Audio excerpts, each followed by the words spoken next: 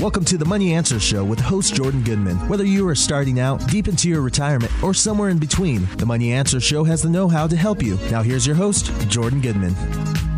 Welcome to the Money Answer Show. This is Jordan Goodman, your host.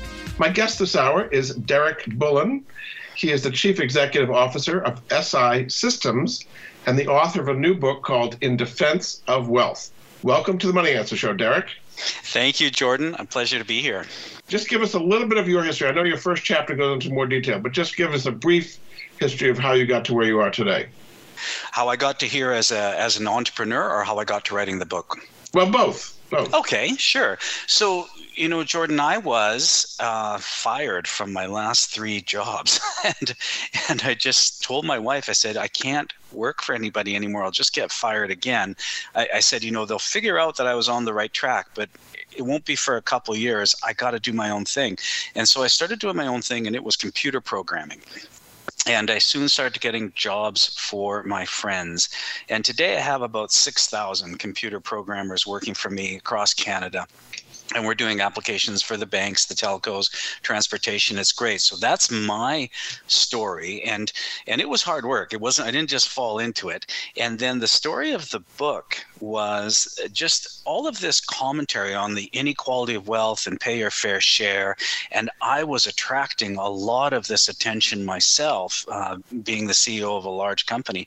And I finally just said, I think everybody's got it wrong. Rich people are wonderful for society. We're creating wealth, prosperity for everybody. We're paying more than our fair share of taxes. We're fairly compensated. Less people are poor, the more wealth that we create for everyone. And I thought, I need to just get all the facts out, put them together in a book. And so that was the book, In Defense of Wealth, a modest rebuttal to the charge, the rich are bad for society.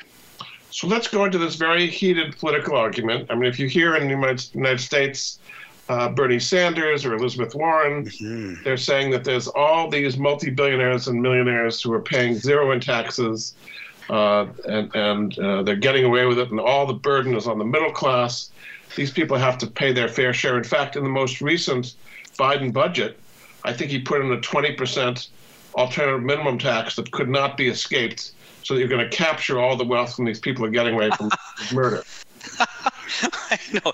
And that's so far from the truth, Jordan. That's so far from the truth. So in the United States, everybody that works will be assessed as to whether or not they owe federal income tax. The more money you make, the higher percentage of what you earn you will provide to the U.S.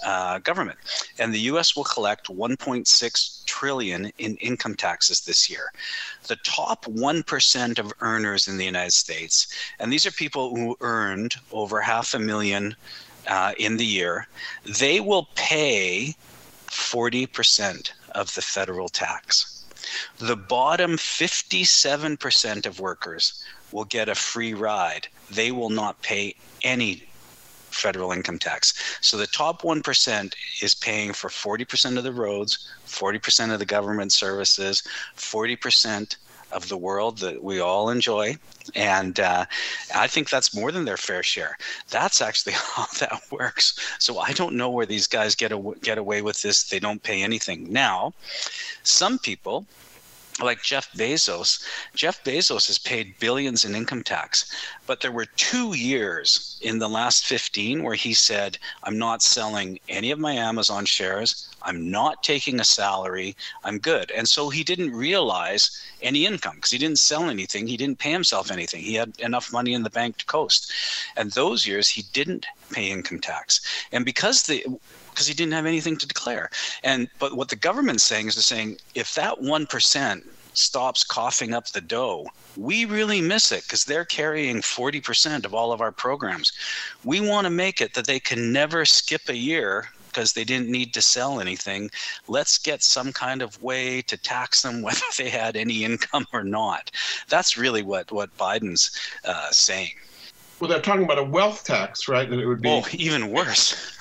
Based on the amount of their wealth, they get away with murder because they control when they sell assets and realize gains.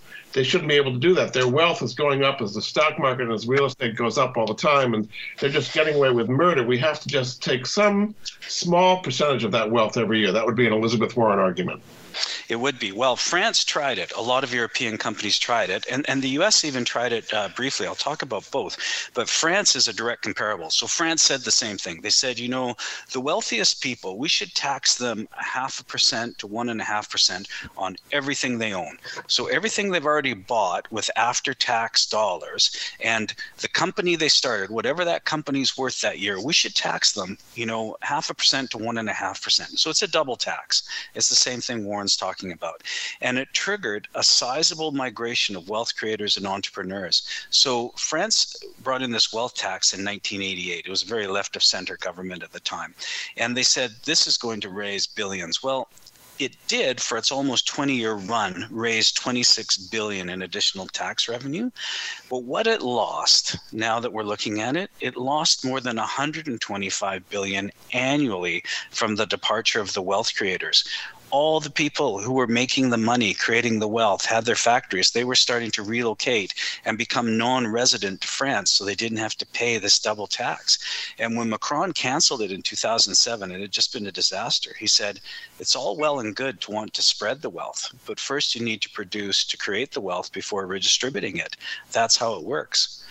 Another example that people refer to all the time as kind of an ideal society is Scandinavia, Denmark, Sweden, Finland, Norway, where they've got higher taxes, but it's equal, and there aren't all these outrageously wealthy people to lord over the little people. That's often an example. It's often given, but I think the taxes are often overplayed. So my oldest daughter is married to a Swedish boy, and I went and visited his family in Sweden, and to my great surprise, we pay more taxes in Canada than they do in Sweden. And so they're not super taxed. And taxes is, multifaceted, in how it comes in. So I don't think there's any great socialist program. Where you get a great socialist program is something like Venezuela, where Hugo Chavez comes in and he says, I'm going to redistribute this wealth. Like, really, I'm going to nationalize everything. I'm going to redistribute the wealth. And that's really just such a disaster. That's actually socialism. And now 90% of Venezuelans live in poverty, and the average Venezuelan's lost 26 pounds due to malnutrition. But that's how this goes. Even if you put in a little wealth tax. So with George Bush Sr., President Bush Sr., put in a 10% luxury tax in 1991. His economist said this will raise $9 billion annually. Again, it's a double tax on the rich. So the rich, not being dummies, they stopped purchasing luxury items. And what happened was it devastated domestic industries, the boating industry, jewelry industry, exotic cars, people that make small private planes like Beechcraft in Wichita.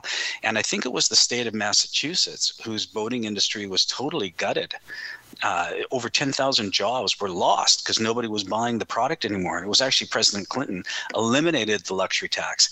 And in retrospect, during its brief 2-year run, it wasn't bringing in $9 billion annually. It brought in a measly $12 million and lost tens of thousands of jobs.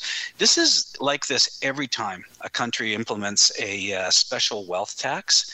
Wealth creators don't need to be there. Oh, it's happening right now in the States. California is giving billions upon billions of gifts to Texas, to Arizona, to Florida, and to Nevada. Like Elon Musk is now a citizen of Texas. A lot of his philanthropy now is based for Texas schools. SpaceX is there. The Tesla factory is there. He's going to open the Gigafactory there. Oracle Software is the second largest software manufacturer on the globe next to Microsoft. They've moved their head office out of California to Texas. California should be growing because it has so much of everything, and it's got such wealth concentration, and it's got the technology sector, the resource sector. California is shrinking. It's losing a city the size of Anaheim every year. 360,000 people export out of it, and they're losing their wealth creators, and it just means less for their budgets, less for their coffers. Like, raising taxes is all well and good, but if it goes too far, you start to lose the people who actually make the money for everybody. You're going completely against the grain particularly in academia, where people like Thomas Piketty are the heroes, and right. Many younger people say they want to be socialist. Capitalism just doesn't before. That's the kind of general direction younger people are at these days. How do you counter them? Socialism is very popular because it plays on empathy. We're going to take care of everything, and millennials, those born 1981 to 1996, and Gen Z 1997 to 2012, they actually believe right now that socialism is on parity with capitalism. They're both equal parts, which is entirely not true. So many people die, so many people are poor, so many people are in famine under socialist regimes, and we're not taught that in school. But what we are taught in school is from a very left of center bias. So in the United States right now, general population, 31% are on the right, 24% are on the left, and 43% are moderate. However, in the U.S. universities, it's only 12% on the right and 60% on the left. And if you're smart and you've got your master's and you've got your doctorate and you want to become part of a faculty, well, good luck with that, because the people that are assessing you are left of center. And if there is anything to the right or realistic about what you're saying, unless it lines up with the left doctrine, you're in great headwinds. So all of our kids are being taught by very left of center faculty. And then also what they read is coming from very left of center. So Arizona State and Texas A&M did a study of financial columnists and journals. Are you right or are you left? Thinking these are financial columnists, they've got to be to the right. Not at all. They mirror the university. It's only 4.4% on the right, less on the right, and 60% on the left, same as the university. So there's this tremendous bias on the left that we're delivering to the kids. And socialism sounds good in principle, but in practice, it has not been anything but a macro disaster. China, by the way, did the opposite.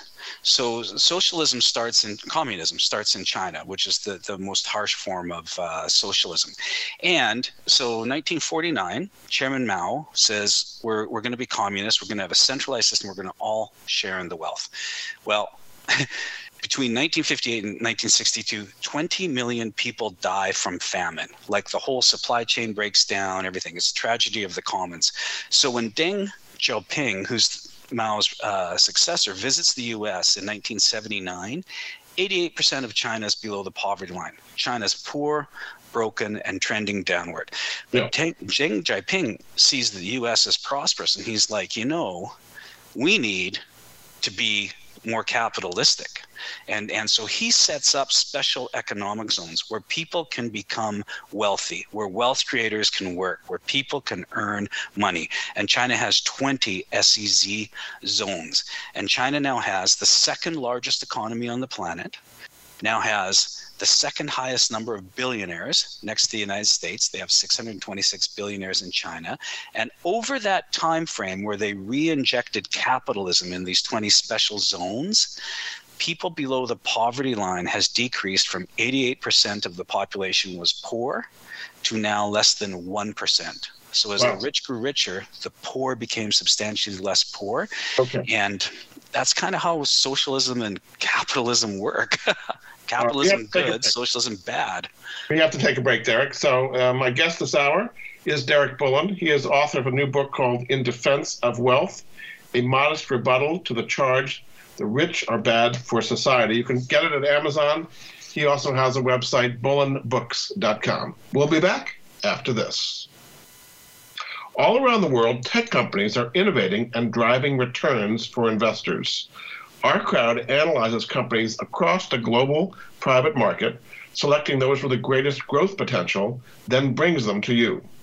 From personalized medicine to robotics to cybersecurity, where companies spend $150 billion annually, our crowd is identifying innovators so you can invest where growth potential is greatest early. Our crowd is the fastest growing venture capital investment community. They have accredited investors who already use their platform to invest in over $1 billion in growing tech companies. 21 of the portfolio companies are unicorns. And many of our crowd's members have benefited from over 50 IPOs or sale exits of portfolio companies. Now you can invest in Sotero, which has developed a patented new approach to data protection that eliminates the gaps of traditional methods, securing any data asset, whether it's on-premise or in the cloud. Sotero is trusted by one of the world's largest pharmaceutical companies. Explore Sotero's potential at ourcrow.com/answers. You can join our crowd for free at ourcrow.com/answers. Join the fastest growing venture capital investment community at ourcrowd.com/answers. Nobody likes the guy who says, "I told you so." The guy in 1991 who said to you, "Invest in the internet, it's going to be huge." Or the guy in 1997 who said, "Come on, this is going to be big. They call it social media." And the guy in 2009 who said, "I'm telling you, man, crypto is real." Now, I'm not going to be that guy who says, "I told you so." But I am telling you that there is a 21-year-old international company where you can become a global project partner, earning a passive income doing exactly what you're doing at this moment. No selling, no recruiting clients, no administering a business after hours. Visit www.mypassiveincome.life now. That's mypassiveincome.life. Don't let history repeat itself on this one. Earn a passive income. Now listen again. That's mypassiveincome.life. Have you had a chance to check out Voice America's online magazine and blog? If you love our hosts and shows, check out articles that give an even deeper perspective, plus topics about health and fitness, movie reviews, philosophy, business tips and tactics, spirituality, positive thought, current events, and even more about your favorite host. It's just a click away at blog.voiceamerica.com. That's blog.voiceamerica.com. The Voice America Press Blog. All access, all the time. You've been listening to the Money Answer Show with Jordan Goodman. If you have a question for Jordan or his guest, please call us now at 866-472-5790. That's 866-472-5790. Now back to Jordan. Welcome back to the Money Answer Show. This is Jordan Goodman, your host. My guest this hour is Derek Bullen. He's the author of a new book called In Defense of Wealth, A Modest Rebuttal to the Charge that the Rich Are Bad for Society. You can get it at Amazon. He's also got a website, bullenbooks.com. Welcome back to the show, Derek. Thank you, Jordan. We talked about individuals. Let's talk about companies. So Sure. The argument is that there are many very profitable companies that use tax tricks and offshore accounts in Ireland and the Channel Islands or places to avoid taxes. And in fact, there's a worldwide movement to stop all this kind of territory chasing for tax havens, and these companies should pay their fair share. What do you say to that? Well, what I would say is that nations will always compete to bring companies to them. So I lived in Ireland for a brief time in the late 80s, and Ireland was offering a 10-year tax break if you located part of your research and development in Ireland. And it brought to Ireland Logitech, it brought Apple, and it brought parts of these organizations there. It greatly enriched Ireland, and the work they did helped the mother company back in on U.S. shores. And if you look at the SAP 300, look at the top largest companies, 50% of their income, 60% if you're a tech company, comes from overseas. And you also have to invest overseas to get that. You have to have a supply chain and everything there as part of the global trade. And as companies are doing that, reaching out beyond their borders to earn money, there are places that say, we will give you a tax incentive to set up here. Same way that Texas, with no state tax, is really saying to companies in California, come here, we'll give you a tax incentive to come here. So that's just free market competition. Now, the money never goes away. Money never goes to some secret place and stays there. The money has to get repatriated. And I think as companies go global and start using these to their advantage, they have more money to invest. They have more money to invest in jobs. They have more money to invest in research and development and chasing patents. And they have more money to invest in growing their firm. And every firm has their day in the sun, like you can see it, like the old stalwarts that used to be the biggest on the stock exchange, like General Electric, are no longer the biggest. It's not Ford, it's Tesla now.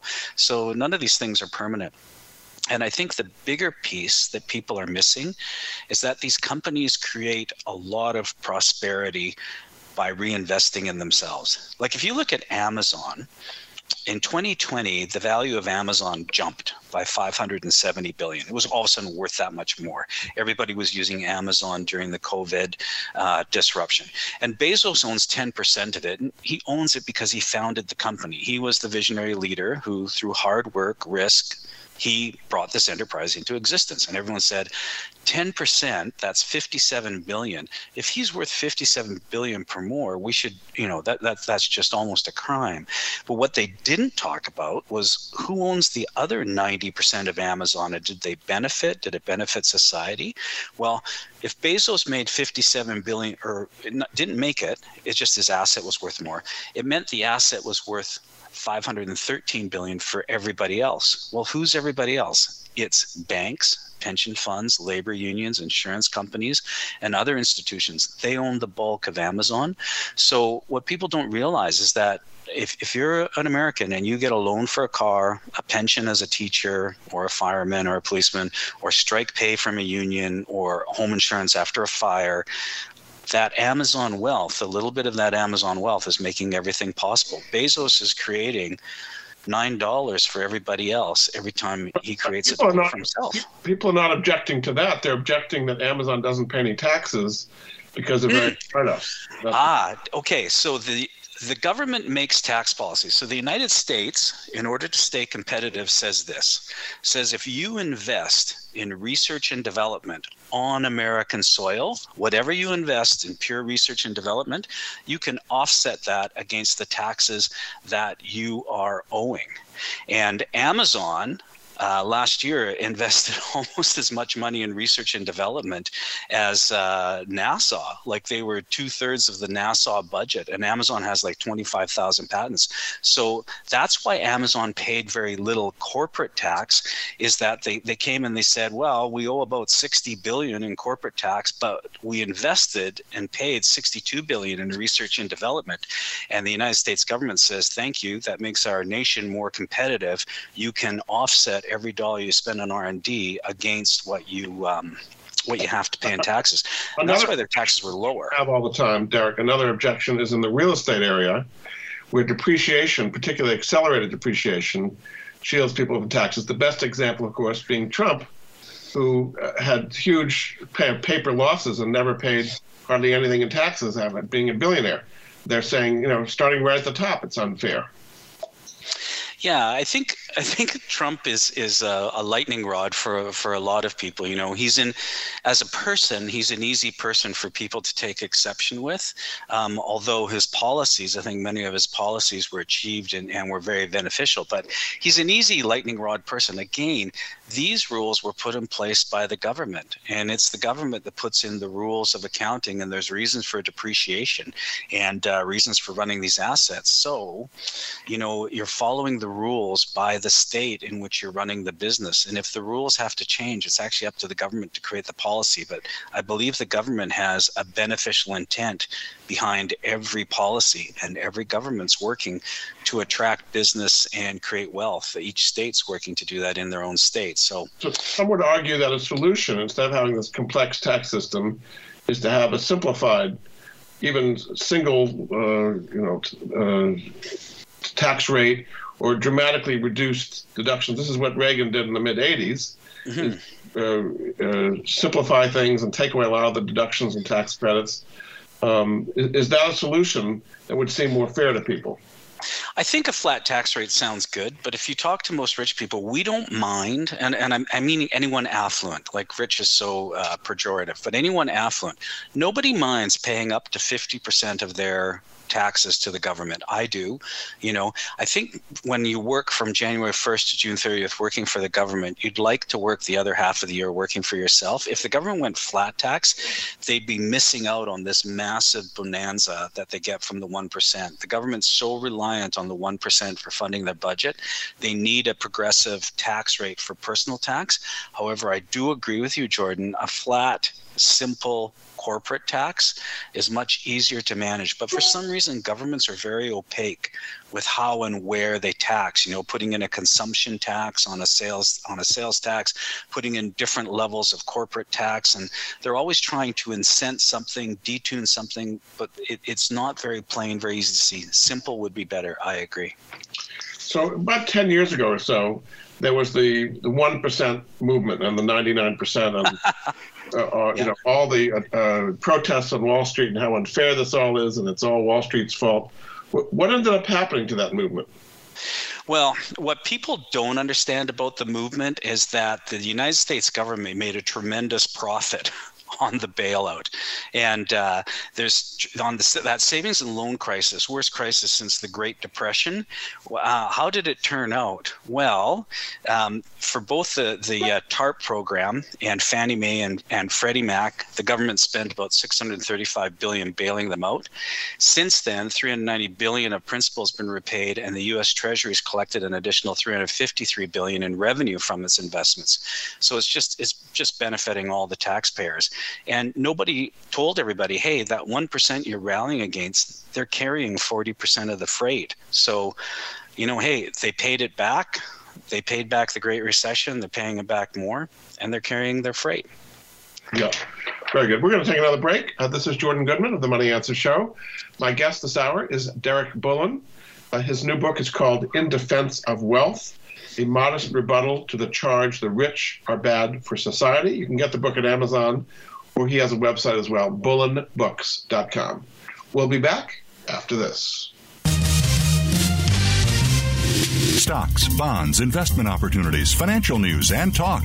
We can help. Call us now toll free, 866-472-5790. 866-472-5790. Voice America. Do you or someone you love have a life insurance policy that's no longer needed or not affordable? Did you know that you can sell your policy for cash? Your reason for buying life insurance has probably changed. Thousands of Americans turn to life insurance settlements to help sell their policies. They act as your representative, getting the highest market offer for you. You've got nothing to lose by simply inquiring. If you're over 64 with $100,000 or more of life insurance, you may already qualify. Call 877-485-6681 to get your free non-binding appraisal or visit fundinglife.com. Life Insurance Settlements. Discover the true value of your life insurance. 877-485-6681. Jordan Goodman is an affiliate. He recognizes quality solutions, forming relationships to help improve the lives of his listeners. Tune in to the Voice America Variety channel on the Voice America Talk Radio Network. Voice America Variety broadcasts a diverse array of topics, reaching a global community. Our experts come from all walks of life, and the topics they discuss are everything from current events, arts and entertainment, leadership, parenting, relationships, self-improvement, career advice, and a variety of other topics. Check us out today. You're sure to find something of interest. Voice America Variety. Talk on today's hot topics. You've been listening to the Money Answer Show with Jordan Goodman. If you have a question for Jordan or his guest, please call us now at 866-472-5790. That's 866-472-5790. Now back to Jordan. Welcome back to the Money Answer Show. Jordan Goodman, your host. My guest this hour is Derek Bullen. He's the author of the book In Defense of Wealth, and its subtitle is A Modest Rebuttal to the Charge the Rich are Bad for Society. You can find about it at Amazon.com. He's also got a website, bullenbooks.com. Welcome back to the show, Derek. Hey, thank you, Jordan. So we were talking a little bit about the Occupy Wall Street movement, where the 1% were being protested against, and it was in favor of making the rest of us little peons, the 99% wealthier. It's such a false narrative because the 1% could be any of us. The 1% changes every generation. It's incredibly hard to make a lot of money, and it's even harder to keep it. Most of the people who will make money in their lifetime, by the time their grandchildren are adults, all that money will be gone. It'll be back into the general economy. And the 1% changes. There's this misconception that it's just inherited over and over and over again. That's an exception, not the rule. If you look at today's billionaires, so there's about 3,000 billionaires on the planet, 70% of them made their money from scratch in their lifetime. They're new to this billionaire list. And if you look at the Forbes 400, 70% of those people on there are new. They made their fortune in their lifetime. Only 30% inherited it. And if you look at millionaires across the globe, 88% of millionaires made their money in their lifetime. So the 1% changes. It could be any of us. Wealth is an equal opportunity game. And today, with the internet, communications, possibility, global trade, it could be anybody from almost any country in the free world that becomes the next 1%. So it's kind of you're protesting against the ghost because it just changes all the time, and it's an equal opportunity game. It's a great game. When people become wealthy, everybody becomes wealthy. So I don't know who let's talk about against us. Philanthropy. So rich give to philanthropy, but the average person would say, well, they're just kind of giving small crumbs from basically what they have. Just a few people like Bill Gates and Warren Buffett have taken this pledge to give all their money away, but most of them are just super greedy. They just hold on to, they have their big yachts and mansions, and they just give crumbs. Right. Well, that's also such a fallacy. So the top 1%, let's look at the top 1%. That's who Occupy was protesting.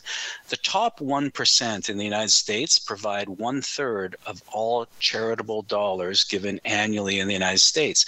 And charities are important. Charities step in where governments can't or won't step in. And you know what else is interesting? People on the right donate more to charity than people on the left. The charitable map, if you look at the Chronicle of Philanthropy, they do a map every year, summary of charitable donations. The 8 states that rank the highest in donations vote Republican. The 7 lowest states for charitable donations vote Democrat. And it's just a stat. I'm not trying to incite either side. And if you look too at the U.S. population, the average donation is about $570 per year. And that includes people donating to their church, whatever.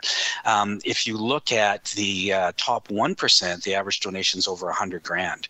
And 97% of people in the United States earning more than $200,000 a year donate to charity. So the 1%, the wealthy, the rich, these are big foundations for charity. Now, what you were saying is some billionaires have said, I want to give most of my money away to the society where I made the money, which I think is amazing. So Warren Buffett started that, the Lifetime Giving Pledge, and he desires to give away more than 99% of his fortune. And he brought along other billionaires, other millionaires.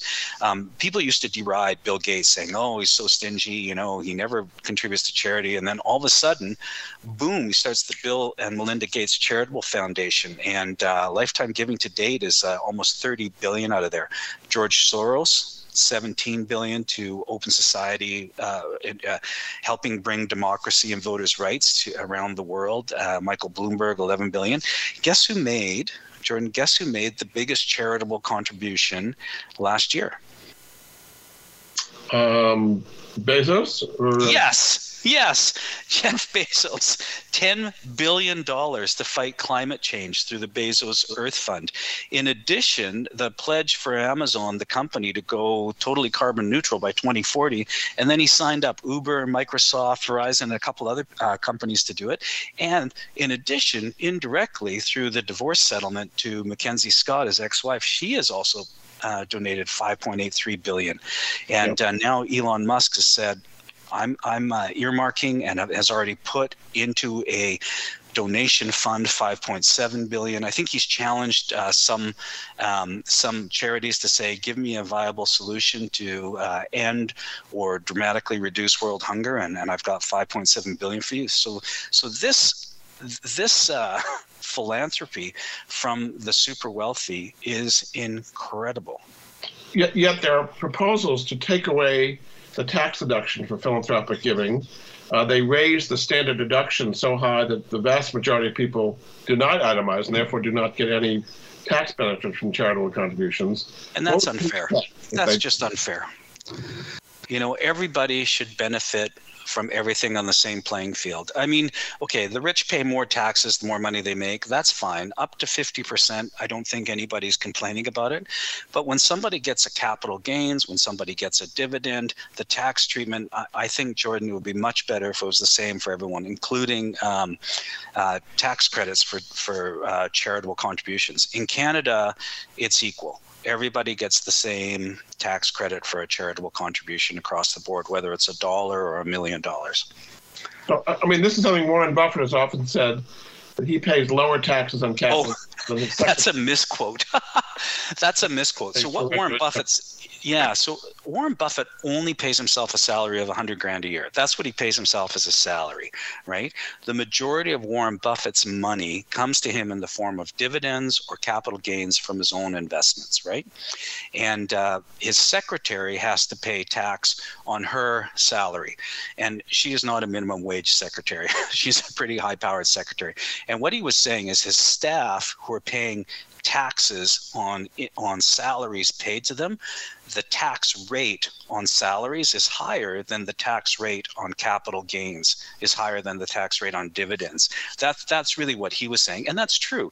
If his secretary sells her house at a profit or buys stocks herself and sells them at a profit, she will then pay the same capital gains tax that Warren Buffett does. But I think Warren Buffett was saying, you know, there's different tax brackets for different ways in which you get income, and his way, capital gains and dividends, are a lower tax bracket than what individuals who make a salary have to pay. So what would be the impact in the Build Back Better program that President Biden had? He was talking about raising the marginal rate back to 39.6%, equalizing capital gains and regular income rates at the same rate, and then having a surtax on top of for millionaires over, I think, 400,000 or something like that. What would be the economic impact of that tax proposal? Jordan, I think, you know, we would have to look back in history and say, you know, what's happened. Anytime taxes are raised, there is a chilling effect. Anytime taxes are unfair, there's an emigration exodus effect. Anytime taxes are lowered, there's a stimulus effect on the economy. So it just depends. I think we'll just have to see how it plays out. But if you raise taxes, there's definitely a chilling effect, because then less people partake in that type of transaction.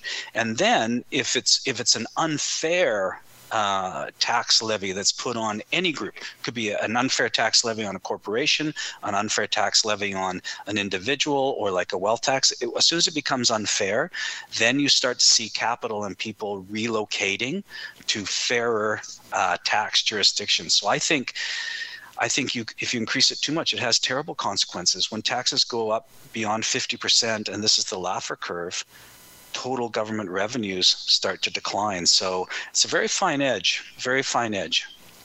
I mean, some would say that since the pandemic, when the stock market has pretty much doubled and real estate values have gone up dramatically, that the rich have done really, really well. The value of their assets has gone up dramatically, yet they haven't paid more in taxes. And the average person really got hurt by the pandemic, and they lost their jobs, they lost their houses, they couldn't pay their rent, and they've really been having a hard time. So the pandemic has exacerbated the income inequality that was already going on there. Would you agree with that? No, I think that I think they're just putting their own narrative to what happened. When you look at the Spanish flu, which happened almost 100 years ago in 2018, ironically, the same thing happened. The stock market rallied while the Spanish flu was endemic in the United States, and it was had a much higher mortality. I think 18% of the population died. It's just I don't know why the stock market goes up when something's like that. You've also got to remember that the government was printing more money too, so it was putting tremendous amount of liquidity into the system. That had to go somewhere, and people were buying stocks like the GameStop stock, and a lot of it was due to the government printing and injecting the system with massive liquidity. It was, but they were saying that most of that money that the Federal Reserve printed went to higher income people in the form of gains in their stocks and their real estate and their assets, inflating a bubble economy. Most of that gain went to the higher income people. It went to whoever held real estate and whoever owned companies. And oftentimes that is a person who has income that they can spend in that. But it wasn't something the rich tried to do. They just happened to be the owners of that asset class, and that's where that liquidity went. People spent the money they were given. It went to companies. It went to real estate. It went to home improvement. Yeah. Very good. We're going to take another break. This is Jordan Goodman of the Money Answer Show. My guest this hour is Derek Bullen. He's the author of a new book called In Defense of Wealth, a modest rebuttal to the charge the rich are bad for society. You can get the book at Amazon.com, or his website is bullenbooks.com. We'll be back after this. From the boardroom to you, Voice America Business Network. Are you a homeowner tired of making monthly mortgage payments with little progress towards paying down your principal? Does paying off your home in 5 to 7 years without making larger or more frequent payments sound appealing? Paying off your home in full in 5 to 7 years is really possible thanks to Truth in Equity's Mortgage Equity Optimization System, a money management approach that puts your money to work for you 24/7. If you own a home with some equity, have a decent credit score, and verifiable income, you owe it to yourself to learn more about Truth in Equity's program. There's no need to replace your mortgage or refinance in many cases. The system works for new home purchases as well as current mortgages. Your home is your largest investment. Own it outright in 5 to 7 years. Call Truth in Equity 888-262-5540 or visit truthinequity.com 888-262-5540. Jordan Goodman is an affiliate. He recognizes quality solutions, forming relationships to help improve the lives of his listeners. You've been listening to the Money Answer Show with Jordan Goodman. If you have a question for Jordan or his guest, please call us now at 866-472-5790. That's 866-472-5790. Now back to Jordan. Derek Bullen. He's the author of the book In Defense of Wealth, a modest rebuttal to the charge the rich are bad for society. You can get the book at Amazon.com, or his website is bullenbooks.com. Welcome back to the show, Derek. Thank you, Jordan. So another big complaint is that CEOs are making huge amounts of money, that their compensation is many, many times the compensation of the average worker, and it's getting the gap is getting wider and wider. Yeah, that's an interesting one. You know, it's politically very popular to rally against the rich, even though you're getting most of your money from them, and also very popular to rally against, these CEO salaries. It was actually Bill Clinton in 1994 who said, look, we want to cap the salary for a CEO at $1 million a year. Now, it was these are CEOs who create wealth for employees. Like Amazon paid $46 billion in payroll dollars to the 1.6 million employees last year. It's amazing. So these are CEOs who create wealth for employees, create jobs. They create wealth for pension funds, investors, retirees, even nations. But Clinton's like, we want to cap these performers, these elite business people at 1 million. So the companies, when they want a better CEO, like grow my company, make money for me and my community and the globe, they had to start giving CEOs options. And they did. And that's when CEOs started to earn like movie stars. What was interesting is Clinton it was still acceptable for athletes, musicians, and celebrities to earn more than $1 million, but not acceptable anymore for CEOs. So he actually created giving the CEOs options, which are shares, the option to buy shares in the company you're creating value for. So how did it work? Well, last year, if you were a CEO at one of the top 350 firms in the United States, the average pay was $24.2 million. And that included all your options. And by the way, you can't sell options every year. Once you sell an option, it's gone. It's like selling your house. You can't sell your house multiple times. You can just sell it once. So was that a lot of money? I don't think so. In the same year, if you were a top 10 YouTuber, you made $30 million. If you were a top 10 musician that year, you made $230 million.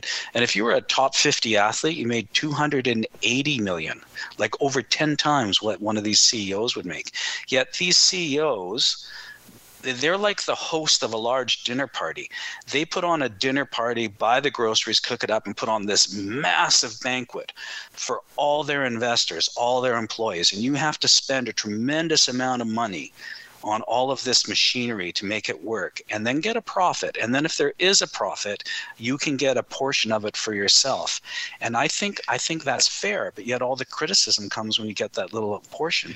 And a CEO, a good CEO who's running one of these large corporations, they're elite. They're just like an athlete. Like, not everybody makes it to the NHL, the NFL, or the NBA. You have to have a crazy amount of talent, the interest, and then the dedication and commitment to pursue it. And that's what these elite CEOs do. And they're multipliers. They create hundreds of billions in wealth for everybody. They never take more than they create. They only ever get a fraction of what they create. And I think most of these people, they don't know how to do anything but work. That's what they're really, really good at. And we should encourage it, and we should have more of them. You know, the US benefits so much by having companies like Microsoft, Amazon, SpaceX. I mean, the innovation, the economic prosperity, it's mind-boggling. You know, it's these CEOs that are running those businesses that allow America to be the largest economy on the globe. It's 30% of the globe business, of the globe money happens inside the United States. And it's these CEOs that are creating it. I think they're fairly compensated. You have a chapter called Rich Kids Inheriting Wealth. So, I mean, there is resentment of, you know, the Kardashians or these kind of flashy Paris Hilton or people like that who inherit and don't seem to do anything. What do you say to the fairness of all these rich kids being showered with wealth basically for doing nothing? Well, the assumption is they're basically doing nothing. You know, I can tell you that it's a tremendous amount of work to successfully transfer your wealth from one generation to another generation. It's a tremendous amount of education, communication, and work. And, you know, one of the Kardashian ladies has already become a billionaire in her own right, you know, running her own brand. Even Paris Hilton makes a phenomenal amount of money, just her own brand, her own businesses. I think people resent it when someone gets something for free and they think everybody's getting a free ride, but it's not like that. Money is very hard to hang on to. Otherwise, in the Fortune 400 list, you'd have the Powerball winners would be in there, and they'd just be in there in perpetuity. This person won over $100 million, and, you know, here they are. But it's not like that. Lottery winners, most lottery winners, almost 3/4 of lottery winners are broke and in debt 2 years after they're given millions upon millions of dollars. Like I said earlier, money is very, very hard to make, but it's even harder to keep. So if you're generation 2 or 3 in the company, boy, you got to work just as hard as the founder to keep that money. Everything conspires to take it away from you. We've been talking mostly about the U.S., but you're based in Canada. So Pierre Trudeau is running things. He's kind of not exactly socialist. But what has been the move towards taxing the wealthy in Canada since he's been in? Well, we're the highest taxed in the G20 from a personal standpoint. So I work more than 6 months, you know, for the government.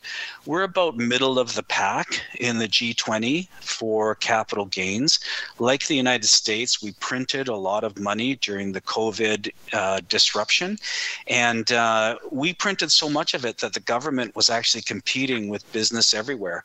Many businesses, small businesses to large businesses, couldn't get employees because the employees were being paid too well for the government to sit at home and do nothing. So we were missing a massive part of our labor force. We're the lowest in the G20 for productivity. And right now, our government is very left of center, and it's not good for our country. It's not good for our prosperity, and it's not good for productivity. And, how is that showing up? How is that showing up that the left wing and the higher taxes is not making Canada prosperous? Well, we do have a lot of people that are relocating and becoming non-resident Canadians and relocating to London, relocating to the States.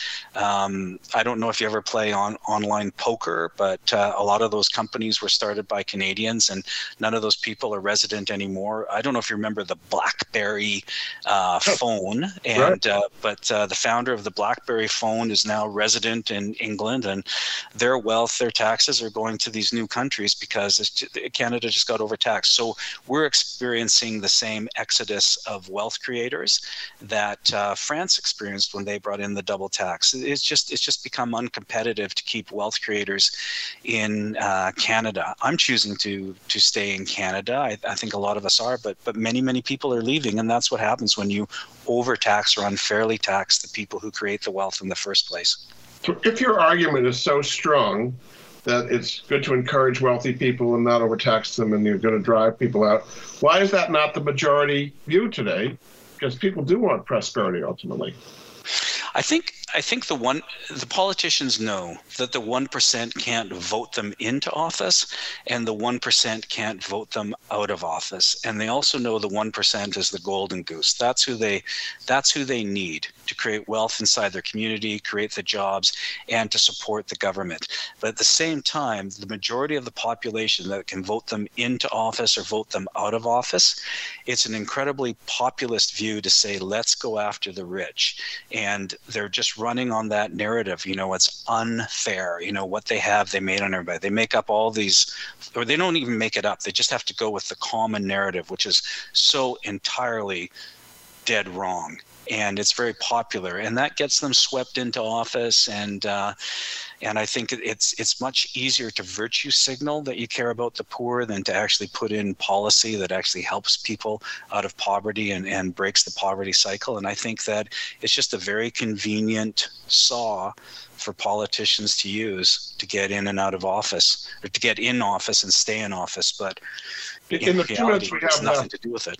In the 2 minutes we have left, do you see anything going the other direction? Are there movements to lower taxes and praise the wealthy and make it easier to get rich?